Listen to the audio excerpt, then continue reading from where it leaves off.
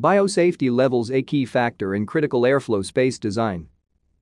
Biocontainment is the critical factor distinguishing between a hospital operating regularly and one having to perform total decontamination because of lack of containment of dangerous fumes, gases, airborne infections or bacteria. As a result, the Centers for Disease and Control and Prevention in the United States has established criteria levels of biocontainment in order to ensure public safety in critical airflow spaces such as hospitals, research facilities, chemistry laboratories. These levels include a set of mandatory precautions and procedures, which range from level 1, the lowest and least dangerous level, to level 4, which is the highest and most active.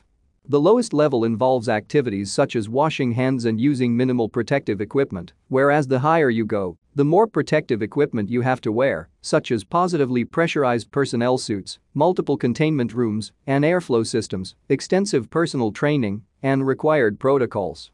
Specifically, Biosafety Level 1 involves working with well-characterized non-pathogenic agents that do not cause disease to humans, eating or drinking is not permitted in the space, working with open laboratory benches without need for special containment equipment. In contrast to the other levels, a BSL-1 is the only environment where isolation from the general building is not required.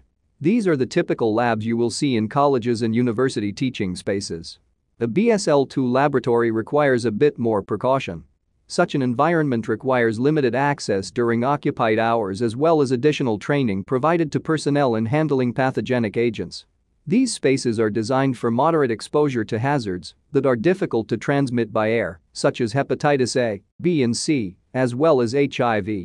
A BSL-3 laboratory is a designation given to spaces where bacteria that can produce potentially lethal airborne disease to humans, such as the West Nile virus, for example, exist.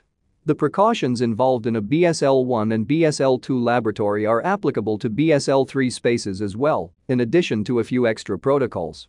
These protocols include the use of solid front protective equipment as well as keeping all dangerous material in a biological safety cabinet.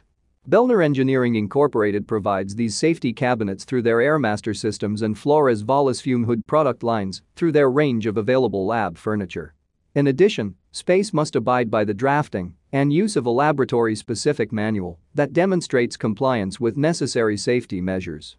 The construction of the laboratory should be such that the entrance would be isolated from the building in case of contamination and that the windows be sealed. The ventilation system also has to be designed to account for the case of decontamination, where the air in all areas must be purged and replaced with 100% outside air. In general, recirculated air needs to be filtered anyways for the BSL-3 environment. A BSL-4 laboratory is the most stringent case of all the above. This is due to the fact that the work performed in these spaces usually involve highly dangerous, infectious or toxic agents that cause disease in humans for which there is no current cure, such as the Ebola virus. In these areas, the use of a full positive pressure personnel suit is required. Usually, the construction of the laboratory accounts for various ultraviolet rooms, interlocks, shower rooms, and vacuum ventilation systems. In addition, all the water and air entering or exiting the area must be subject to HEPA filtering, and the entrances must be such that the lab is completely isolated from the general building in the case of widespread contamination. It is critical to understand these designations when dealing with the construction of a critical airflow space such as a surgery suite or a laboratory. Bellner Engineering Incorporated does a great job of ensuring that the lab exhaust and supply air systems in place are conforming to these standards in order to avoid any costly spills or decontamination scenarios where precious downtime results in significant losses for the owner.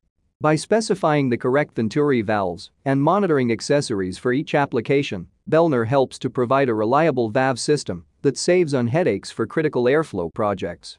Bellner Engineering is the official multiple consecutive award-winning distributor of innovative architectural products around the globe.